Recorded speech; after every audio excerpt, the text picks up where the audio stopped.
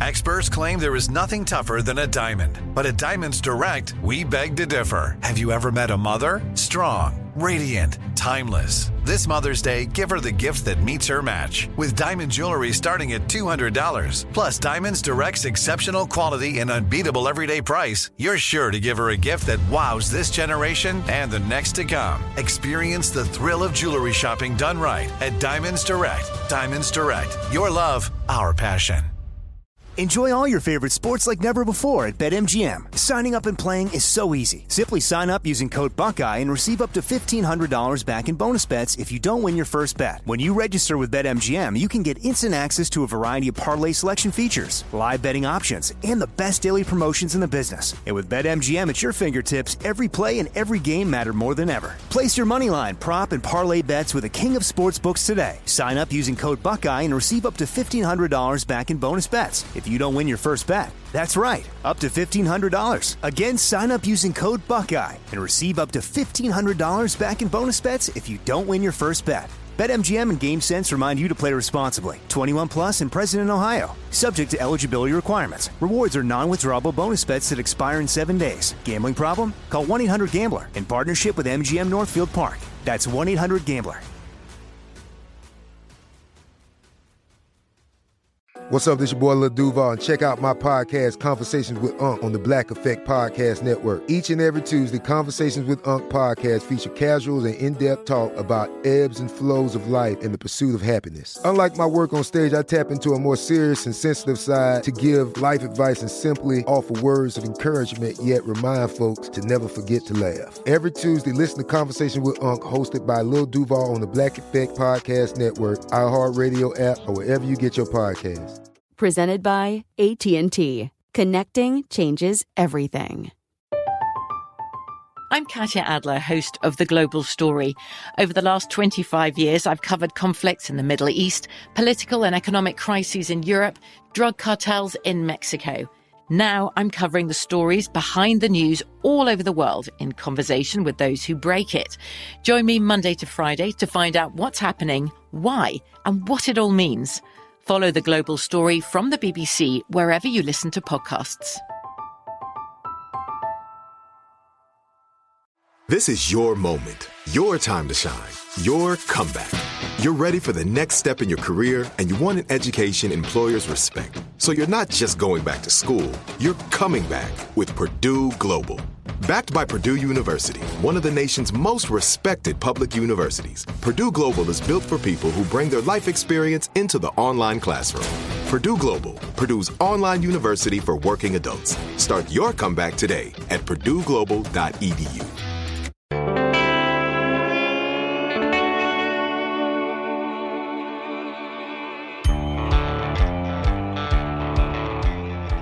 This is Lee Habib, and this is Our American Stories, the show where America is the star and the American people. Up next, a story about a man you've likely heard about in elementary school and remember as the Peanut Guy. His name, George Washington Carver, and he didn't invent peanut butter or much of anything at all. Rather, throughout his life, he worked to improve the lives of the farmers and students around him.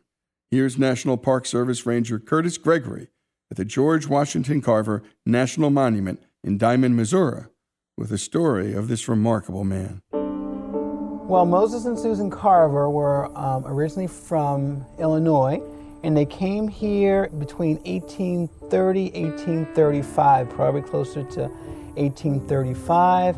And they came out here, like a lot of people at that time period, to start a new life. Moses farmed about 100 acres, and he grew corn, wheat, potatoes, and all sorts of different crops to make a living. He had a lot of farm animals on the property, so it was a working farm.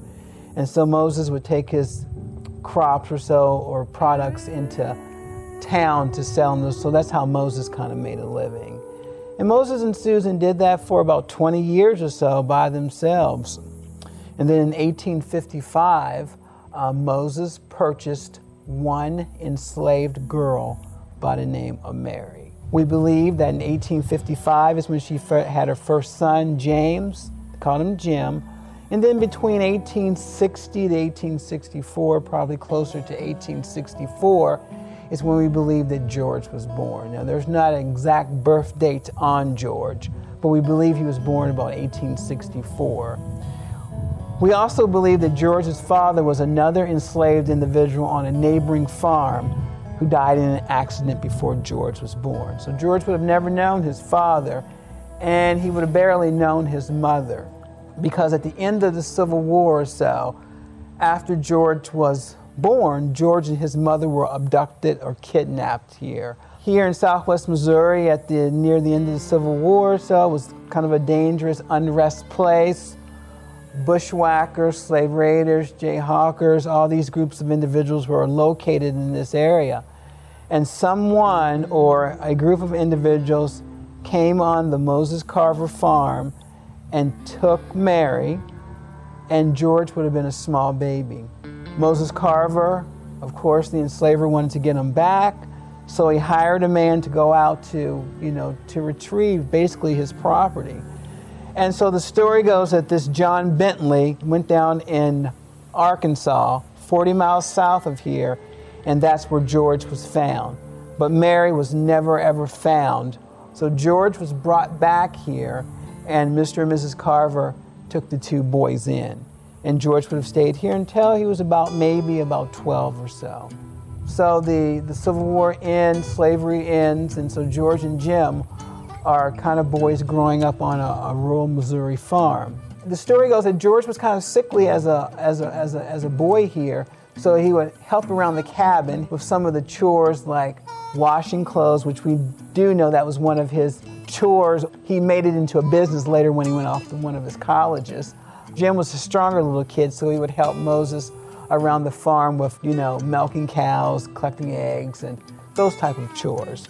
When George had free time, he would go down in the wooded area where he began to learn about flowers and trees and birds and all sorts of things to deal with the natural world. And this is where we believe it started at his formative years on the Carver farm, where he began to learn about all sorts of things to deal with nature. And he would go down in the woods and he would play and he would explore, and he was very curious about how trees would grow, how flowers would grow, all sorts of things to deal with the natural world. He collected rocks in the woods, and he had a very, very special place that he called his secret garden, and he wouldn't tell anyone where his secret garden was located. And while he was here, this is where he got dubbed the plant doctor, because supposedly George was able to take little sick plants and heal them, and supposedly all the neighbors around in the area would bring their plants that George could heal their little plants. So he was known as the plant doctor while he was here. And also on the farm is where he learned art. And that was George's first love, was art when he was a kid here. There's a wonderful story that goes that he was supposed to run an errand for Mrs. Carver from one of the neighbors, and was supposedly only able to go to the kitchen, but he went into the parlor or living room where he saw paintings for the first time. Fell in love with paintings and went back into the wooded area and started making his own paints out of mud, out of flowers, out of berries, and started painting little nature scenes and stuff. He's a little kid. He didn't know much about science. He's curious about the natural world, but his first love was art.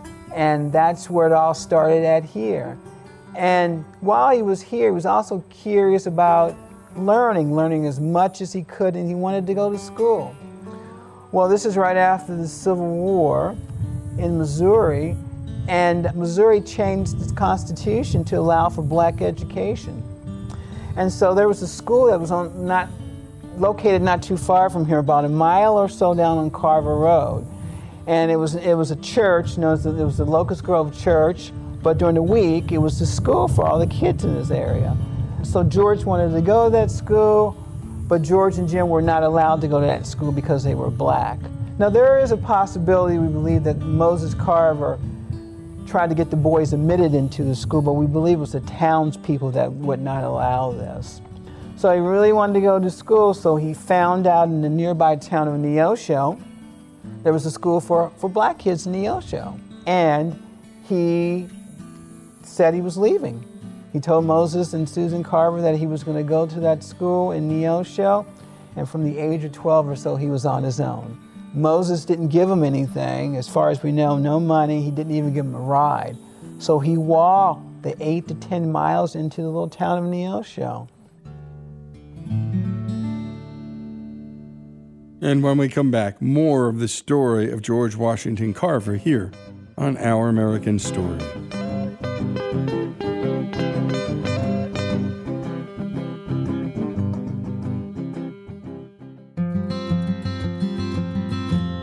Here at Our American Stories, we bring you inspiring stories of history, sports, business, faith, and love. Stories from a great and beautiful country that need to be told.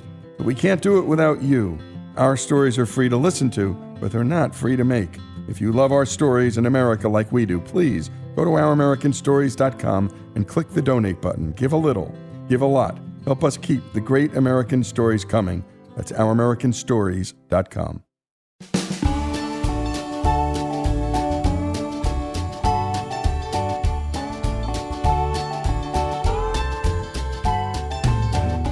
And we're back with Our American Stories and the story of George Washington Carver, as told by National Park Service Ranger Curtis Gregory. When we last left off, George Washington Carver had decided to walk several miles to go to school in Neosho, Missouri, leaving behind his former enslavers. Let's continue with the story. So the story goes that he got to Neosho, he found the black section of town and the school. And nearby the school, there was a house, and supposedly behind this house was a barn or shed, and the story goes that George went to this barn or shed to spend the night, and the next day a lady came out to find him in this barn sleeping. She wanted to know why he was there, and Mariah and Andrew Watkins, who lived next door to the school, took him in for about a year. And so he did chores around the house at Mariah and Andrew's house for his room and board. So when he goes to live with Mariah and Andrew Watkins, Andrew and Mariah were a black couple next door to the school. They didn't have any children of their own, and so he stayed with them, and he thought a lot of Andrew and Mariah. They seemed to be like kind of like the first set of black parents that he had. He didn't know his mother, he didn't know his father. So this is the first really time that he has interaction with an African American couple. And so he lives with them. Mariah was also a midwife. She also dabbled in herbs and plants, and she taught him about herbs and plants. And Mariah was also very religious, very spiritual. And so George would go to church with her. And this is where we believe a lot of George's, his faith comes from. And so his relationship with the Watkins seemed to be very strong. And he seemed to keep in touch with them at least for the rest of her life. So he's in Neosho, and he finds the school to be very good. He forms friends in Neosho. But he thinks that he learned as much as he could from the little school in Neosho. He thought he could do better. So there was a family that was moving to Fort Scott, Kansas, and George asked the family if he could go with them. They said, sure, you can go. So he left Neosho for about 75 miles away to Fort Scott, Kansas, claiming that he walked most of the way. I'm not sure how true that is, but he said he walked most of the way. He found a job and thought the job was a pretty good job and thought the school was a lot better. So life seemed to be pretty good for him in Fort Scott until March of 1879. There was an incident that took place that I think changed his early life. There was a black man that had allegedly committed a crime, and the man was in jail. But some of the townspeople thought the legal process was taking a little too slow. So this group of individuals supposedly went to the jail. They overtook the sheriff, beat the sheriff up, overtook the jailhouse, took the man out of jail, And George said they brought dragged the man past where he was living at, and then they hung him from a lamppost and then set him on fire. And it was a pretty horrific incident that took place. Supposedly there were several hundred people or so that were involved in this. And it really frightened George. Whatever happened, either George was involved or he witnessed this, it really frightened him. But he's about 14 or 15, and that would frighten anyone. So the next day or so, in a few days or so, he immediately leaves Fort Scott. He leaves Fort Scott because of the incident.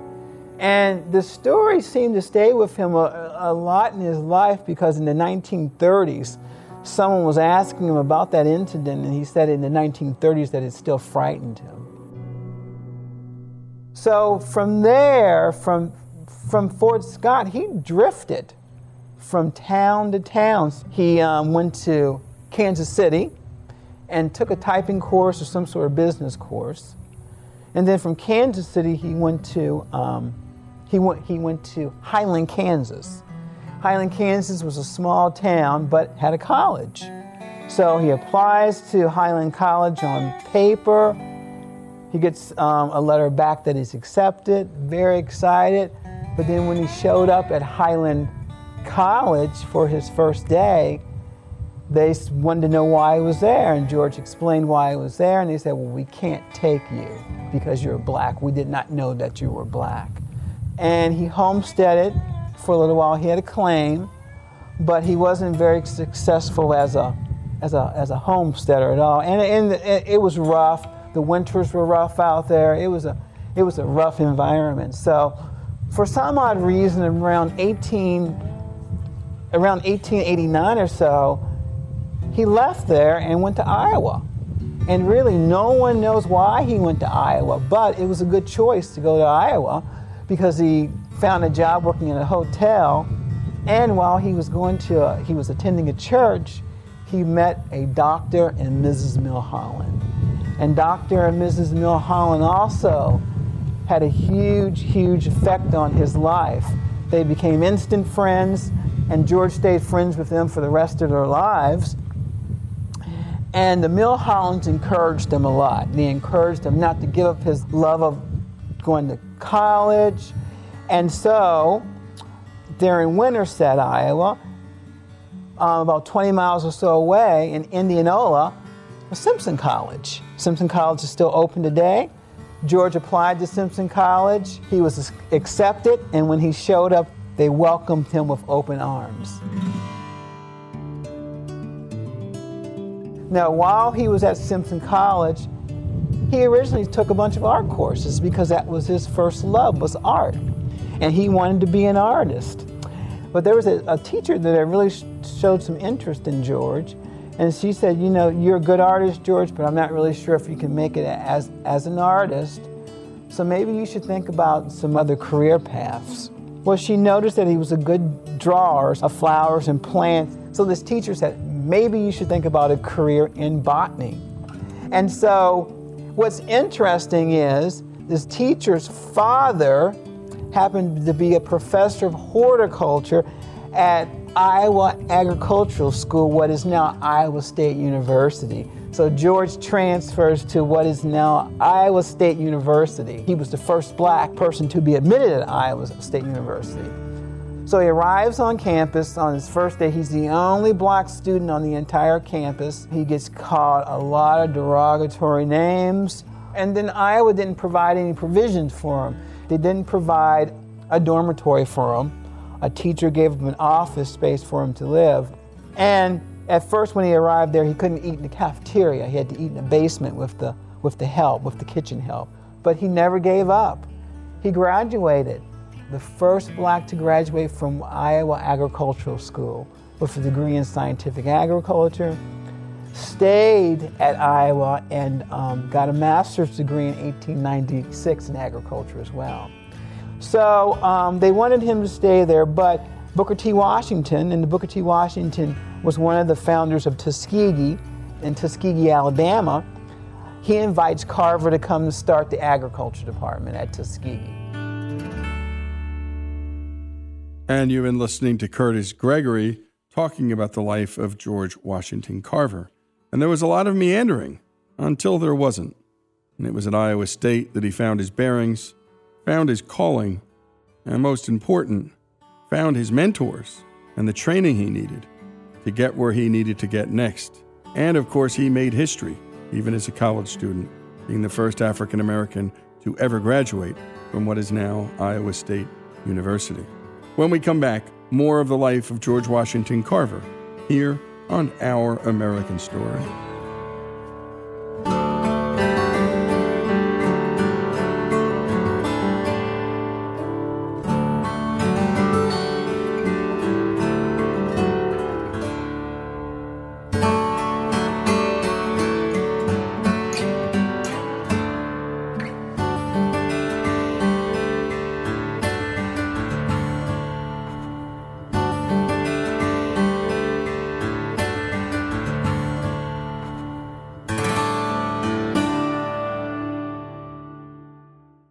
Enjoy all your favorite sports like never before at BetMGM. Signing up and playing is so easy. Simply sign up using code Buckeye and receive up to $1,500 back in bonus bets if you don't win your first bet. When you register with BetMGM, you can get instant access to a variety of parlay selection features, live betting options, and the best daily promotions in the business. And with BetMGM at your fingertips, every play and every game matter more than ever. Place your moneyline, prop, and parlay bets with the king of sportsbooks today. Sign up using code Buckeye and receive up to $1,500 back in bonus bets if you don't win your first bet. That's right, up to $1,500. Again, sign up using code Buckeye and receive up to $1,500 back in bonus bets if you don't win your first bet. BetMGM and GameSense remind you to play responsibly. 21 plus and present in Ohio. Subject to eligibility requirements. Rewards are non-withdrawable bonus bets that expire in 7 days. Gambling problem? Call 1-800-GAMBLER in partnership with MGM Northfield Park. That's 1-800-GAMBLER.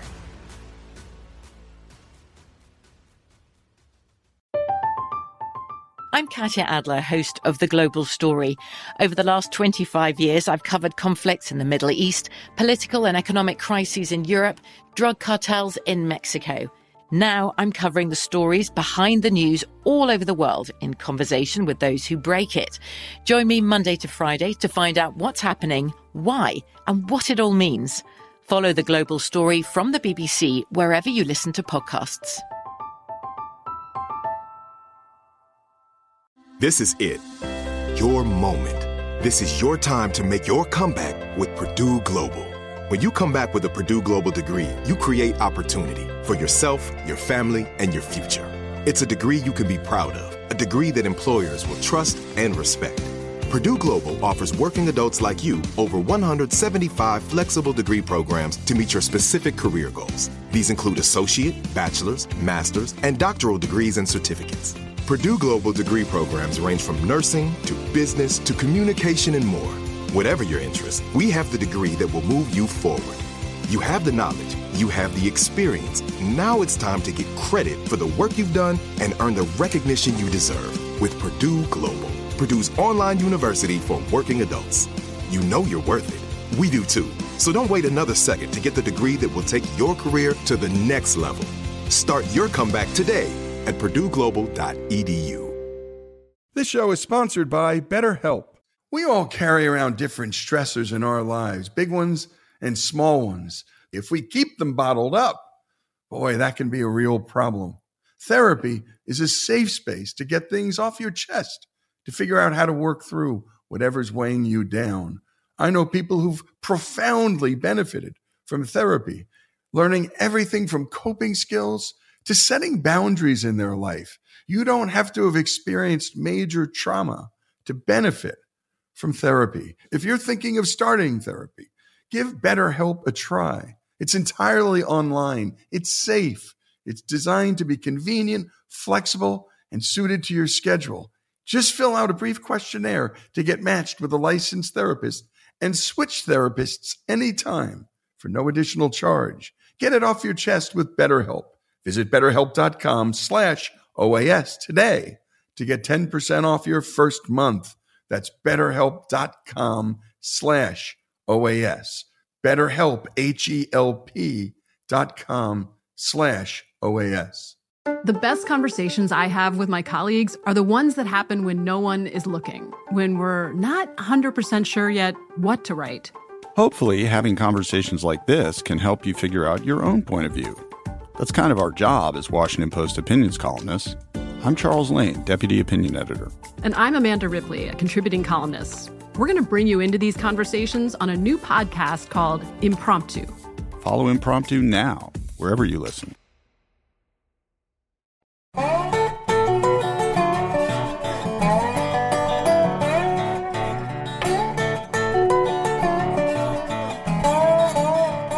And we're back with Our American Stories and the story of George Washington Carver, as told by National Park Service Ranger Curtis Gregory. When we last left off, George Washington Carver, who had been the first black student at Iowa State University to graduate, had just been extended an invitation to join the faculty at the Tuskegee Institute, founded by none other than Booker T. Washington. He was to start the Agricultural Institute there. Let's continue with the story. George Washington Carver in 1896 graduated from Iowa State, at that time was Iowa Agricultural School, with a master's degree in scientific agriculture.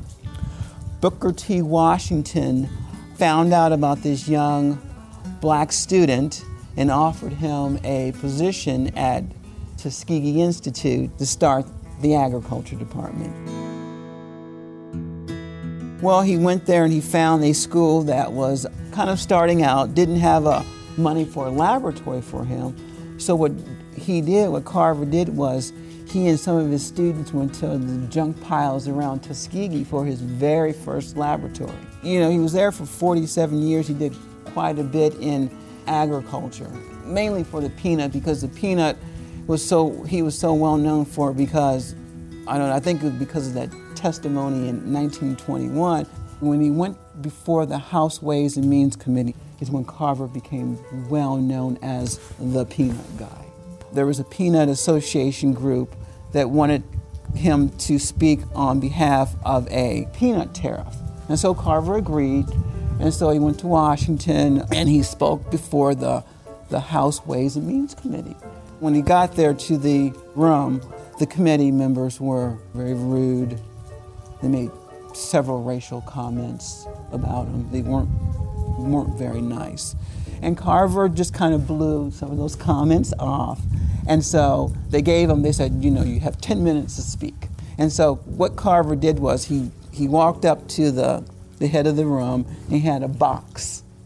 And he put the box on the table, and he started pulling these things out of the box that he had produced from peanuts. And the committee was so amazed by his presentation and what he was presenting, the committee chairman said, "You have unlimited amount of time, brother."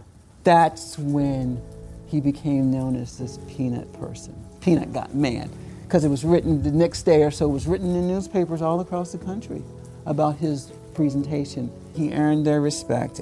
But Carver's whole goal to me was that he wanted to help the man furthest down. And Carver would often use this term where he would often say, "I want to help my people as much as possible." And he would use that term most of his life. He wanted to help. Where students were learning agricultural techniques in the school, Carver and his staff would go out into the rural communities and help farmers and farming families as much as they could.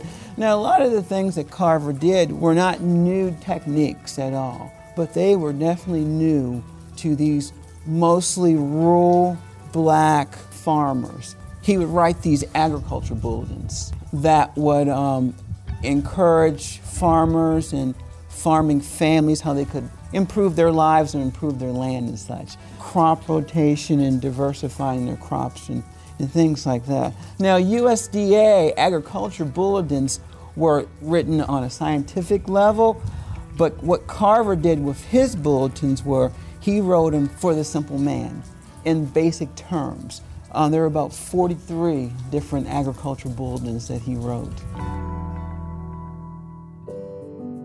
Carver also came up with a really, really neat idea early on when he was at Tuskegee, where he would outfit a movable school on wheels. Booker T. Washington secured funding from a a wealthy New York banker by the name of Morris Jessup, and it became known as the Jessup Agriculture Wagon. And they would take this wagon out and set it up at a church or at someone's farm, and they would teach farmers. Besides teaching agriculture and stuff, Carver did so much more. He was a pretty good spokesperson for interracial cooperation.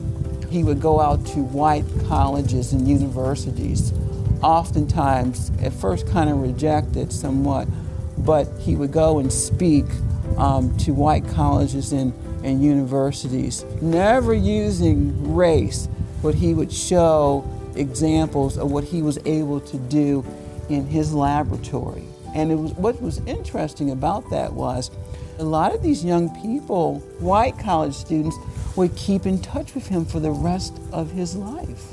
There was a group of young men that was known as the Carver's His Boys, young white college students.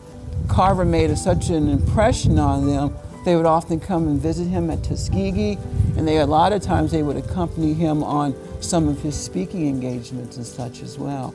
Besides that as well, his love was art. He never gave up his love of art. He painted for the rest of his life. And what he would often use for his paints was clay, and he called it rich Alabama clay. And he would make paintings he would use this rich Alabama clay to create his paintings. Carver would often give these paintings away as gifts. He also did needlework and crocheting, but in those 47 years at Tuskegee, he dedicated himself to service.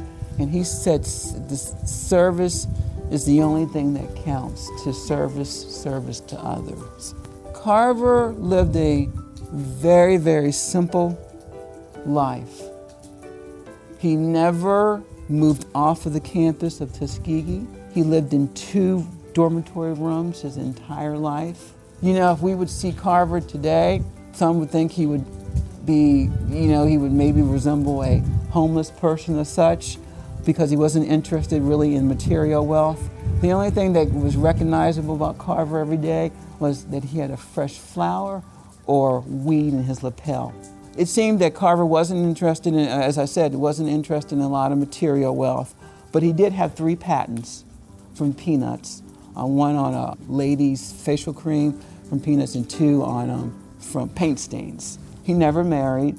He came close one time to a lady at Tuskegee, but things didn't work out too much. He had an assistant that he took in 1935, and this assistant, his name was Austin Curtis, and he was often called Baby Carver, and they were very good friends. He was kind of like a son to Carver. And then later on, he just seemed to have a lot of different just health problems. George Washington Carver died on January 5th, 1943.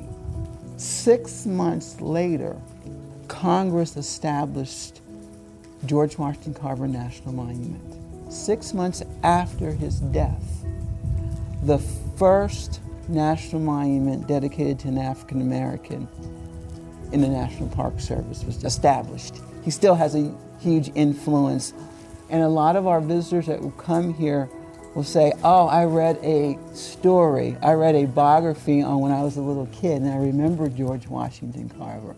And that's what brought me to your national monument.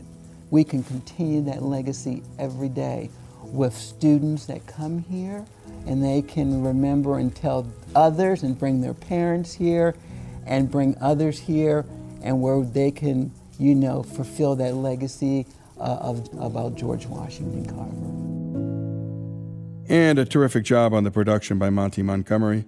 And a special thanks to Katrina Hine on the assist on the audio and storytelling. And most important, a special thanks to National Park Service Ranger Curtis Gregory, the George Washington Carver National Monument in Diamond, Missouri. The story of George Washington Carver, the Peanut Guy, here on Our American Story. Enjoy all your favorite sports like never before at BetMGM. Signing up and playing is so easy. Simply sign up using code Buckeye and receive up to $1,500 back in bonus bets if you don't win your first bet. When you register with BetMGM, you can get instant access to a variety of parlay selection features, live betting options, and the best daily promotions in the business. And with BetMGM at your fingertips, every play and every game matter more than ever. Place your moneyline, prop, and parlay bets with the king of sportsbooks today. Sign up using code Buckeye and receive up to $1,500 back in bonus bets if you don't win your first bet. That's right, up to $1,500. Again, sign up using code Buckeye and receive up to $1,500 back in bonus bets if you don't win your first bet. BetMGM and GameSense remind you to play responsibly. 21 plus and present in Ohio. Subject to eligibility requirements. Rewards are non-withdrawable bonus bets that expire in 7 days. Gambling problem? Call 1-800-GAMBLER in partnership with MGM Northfield Park. That's 1-800-GAMBLER.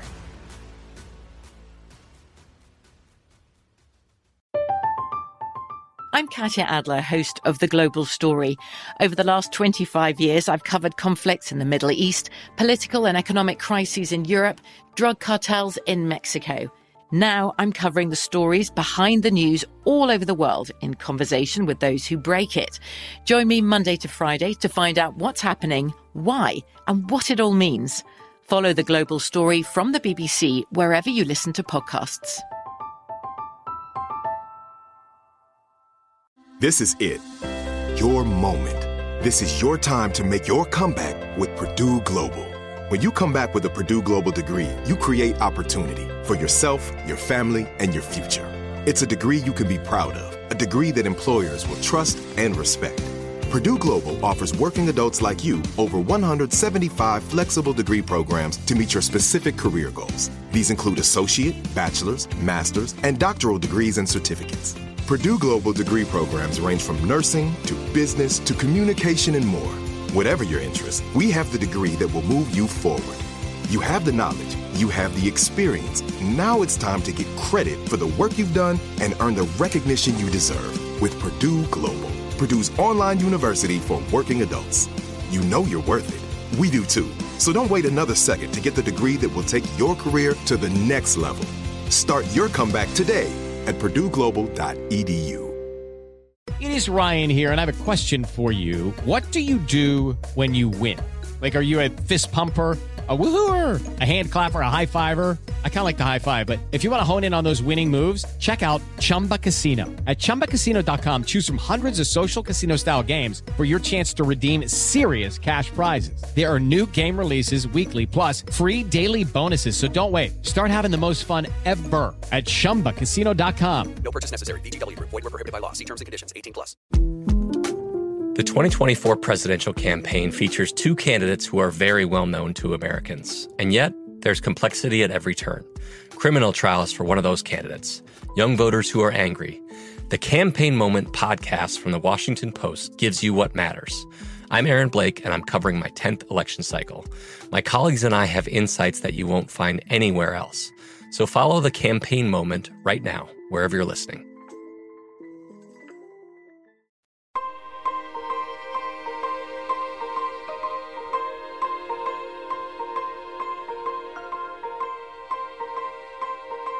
This is Our American Stories, and our next story, well, it's about the Wrigley Mansion. It was built by William Wrigley Jr., the man who invented, as you can probably guess, Wrigley's chewing gum. Judy Pearson is here to tell us the story of the building, the man who built it. Take it away, Judy. In 1891, 30-year-old William Wrigley arrived in Chicago from Philadelphia.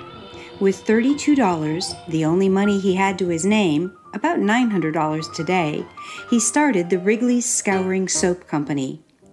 To entice housewives to try his soap, he included a box of baking powder with every purchase. Wrigley was soon shocked to discover that his baking powder was more popular than his soap. So he went into the baking soda business, adding 2 packages of chewing gum to each can. Again, his gift with purchase was more popular than his primary product, and Wrigley's Chewing Gum was born, producing spearmint, juicy fruit, and doublemint. The business grew, and so did Wrigley's fortune. In 1915, he spent $2.5 million telling people that chewing gum aided the digestion and that chewing it was a pleasurable experience. Remember, double your pleasure, double your fun with Doublemint gum? Wrigley was a whirlwind of ideas. He never stopped innovating and reinventing himself, always ready for the next adventure. He bought a minority stake in the Chicago Cubs in 1916 and became the majority owner in 1921. 6 years later, he changed the name of the team's ballpark to Wrigley Field. Wondering about the feasibility of shipping his chewing gum via the relatively new airplanes in 1919, Wrigley got the idea to drop packages connected to parachutes. Dealers across the Midwest would then travel to the drop points, taking delivery of their merchandise. That same year, Wrigley bought the Santa Catalina Island Company. As had been the case with Wrigley's own ventures, the company came with a gift with purchase: the entire island, located off the coast of Los Angeles. With the dream of creating an enterprise that would help employ local residents, Wrigley improved the island with public utilities, new steamships, a hotel, a casino, and extensive plantings of trees, shrubs, and flowers. By that time, Wrigley had ownership, full or partial, in 15 different companies around the country. It was Arizona that next captured his heart. He bought a few mines in the state, but real estate held a special interest. Wrigley created a syndicate with 3 other men to purchase 150 acres along famed Camelback Road. The purchase price was $100,000, $1.5 million today, although today it's worth many times more than that. The land was adjacent to the newly opened Biltmore Hotel, in which Wrigley was also heavily invested. The Czar of Chewing Gum owned 4 very palatial homes, but in 1930, he began building something special on the 100-foot-high La Colina Solana, the Sunny Hill. It would be an anniversary gift for Wrigley's wife, Ada, and oh, what a home it was to be. The Mission Revival Mansion would be nearly 17,000 square feet. Set on 10 acres, it would have a 360-degree view of the Valley of the Sun below. The 30-foot-high foyer rotunda would be adorned with gold leaf and hand-painted ceiling, and the floor below was laid with tiles made in Wrigley's Catalina Island estate kiln. The rest of the home had pegged oak floors covered in beautiful hand-woven Spanish rugs. The oak Steinway grand piano, to be placed in the living room, was one of only 2 in existence, doubling as a player piano. And all of the chairs throughout the mansion were carefully crafted lower than normal to accommodate Ada's petite frame. Every doorknob, hinge, window fixture, and switch plate in the mansion would be brass, with the exception of those in the family bedrooms. They were sterling silver. The mansion took 3 years to reach its splendor. It was Wrigley's plan to spend the early months of 1932 there. But a few weeks after arriving in January, he was stricken with acute indigestion and died at the age of 70 in his bedroom atop the Sunny Hill. The Wrigley Mansion, as the locals called the home, remained a much-loved family destination. Ada suffered a stroke there, dying in 1957. And then, in 1973, the beautiful mansion was sold. Like a stray dog, she passed from one ill-fated owner to another. A developer who died of a heart attack, a savings and loan caught up in the 1980s scandal, another developer who filed for bankruptcy. But prior to each failed ownership, her lovely rooms and grounds welcomed business conferences, dozens of brides and grooms, and celebrity parties. And then, the end of the line arrived for the Wrigley Mansion. In 1992, rumors reported that this graceful landmark would be demolished for condo construction. Enter another intriguing millionaire capitalist with a love of beautiful things. Geordie Hormel's family had founded Hormel Foods, based in Austin, Minnesota. The company's most famous product was the canned meat, Spam. Geordie loved music, owning a music studio in Los Angeles and playing multiple instruments. As a composer, he had written a number of well-known television theme songs and once recorded with his buddy Frank Zappa. Like William Wrigley, Geordie eventually found his way to Phoenix, where he bought the largest home in the state of Arizona. And not long after that purchase, he heard about the proposed fate of the mansion on the sunny hill. He called a realtor friend and requested a showing. In the first few minutes of his Wrigley Mansion tour, Geordie was transported back to his childhood, and the Wrigley's home reminded him of his own childhood home. Having turned that into a supper club, where he entertained guests with his accomplished piano playing, he knew he could do the same thing with this mansion. The beautiful stray dog won Geordie Hormel's heart. He bought it immediately. Geordie and his wife Jamie began restoring the mansion and opened it as a private club. Geordie entertained Sunday brunch guests on the Steinway Grand, still in the living room. He played Happy Birthday every Sunday because, as Geordie used to say, every day is someone's birthday. The family enjoyed the mansion as much as the public did. The Hormel children would sneak napkins out of the dining room and slide down the hill on them, and the pastry chefs could always be charmed into giving them treats. They celebrated birthdays and holidays at the mansion, and the Hormels even renewed their wedding vows there. When Geordie died in 2006, Jamie became the mansion's proprietor. Continuing what her husband had begun, she has made it a world-class destination. She's brought the kitchen into the 21st century while lovingly updating rooms to former grandeur. The spectacular wine cellar is well stocked. An outstanding Phoenix chef is at the helm in the kitchen, and the national awards keep rolling in. The Wrigley Mansion, and the Wrigleys in general, hold a special place in my heart.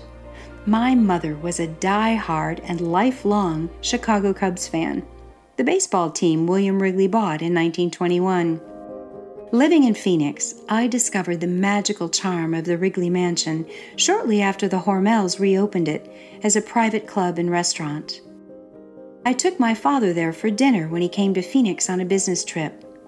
He was so taken with the history and the views that when he returned home, he and my mother hatched the idea of a surprise 40th birthday party for me, to be held in the mansion on the sunny hill.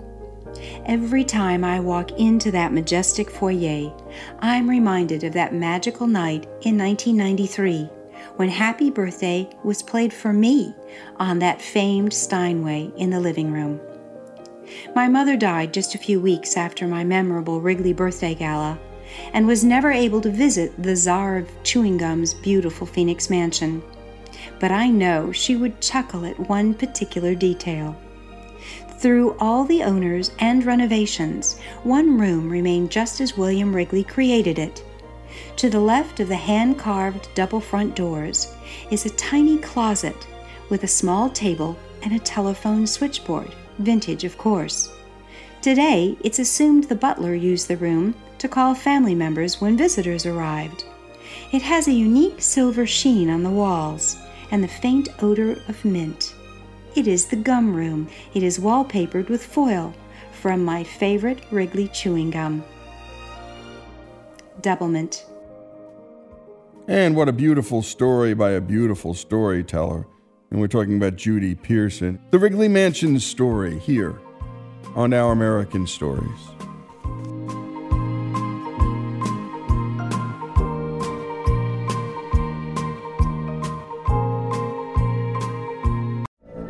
From BBC Radio 4, Britain's biggest paranormal podcast is going on a road trip.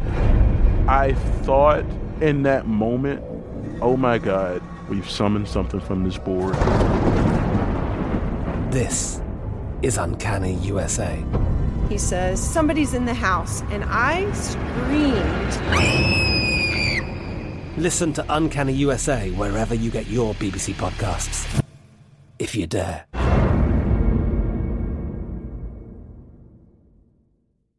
It is Ryan here, and I have a question for you. What do you do when you win?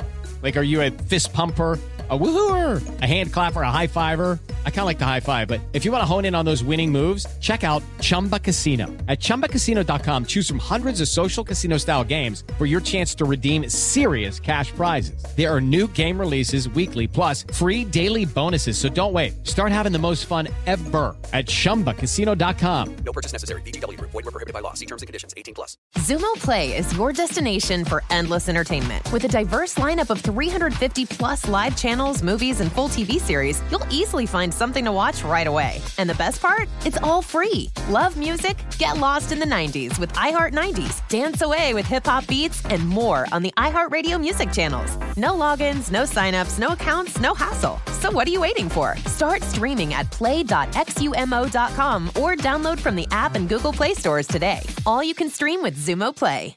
Xfinity has free premium networks for everyone this month, no matter what kind of entertainment you love. Addicted to true crime? Catch killer cases and more spine-tingling shows on A&E Crime Central. Crave adventure? Explore Asian action movies on Hi-Ya. Searching for something extreme? Check out skating, snowboarding, and more on Fuel TV Plus, the global home of action sports. And find crowd-pleasing bops on iHeartRadio's Hit Nation playlist. There's new free shows and movies to love every week. Say free this week in your Xfinity voice remote.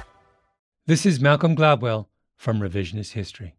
eBay Motors is here for the ride. With some elbow grease, fresh installs, and a whole lot of love, you transformed 100,000 miles and a body full of rust into a drive that's all your own. Brake kits, LED headlights, whatever you need, eBay Motors has it. And with eBay Guaranteed Fit, it's guaranteed to fit your ride the first time, every time, or your money back. Plus, at these prices, you're burning rubber, not cash. Keep your ride or die alive at ebaymotors.com. Eligible items only. Exclusions apply.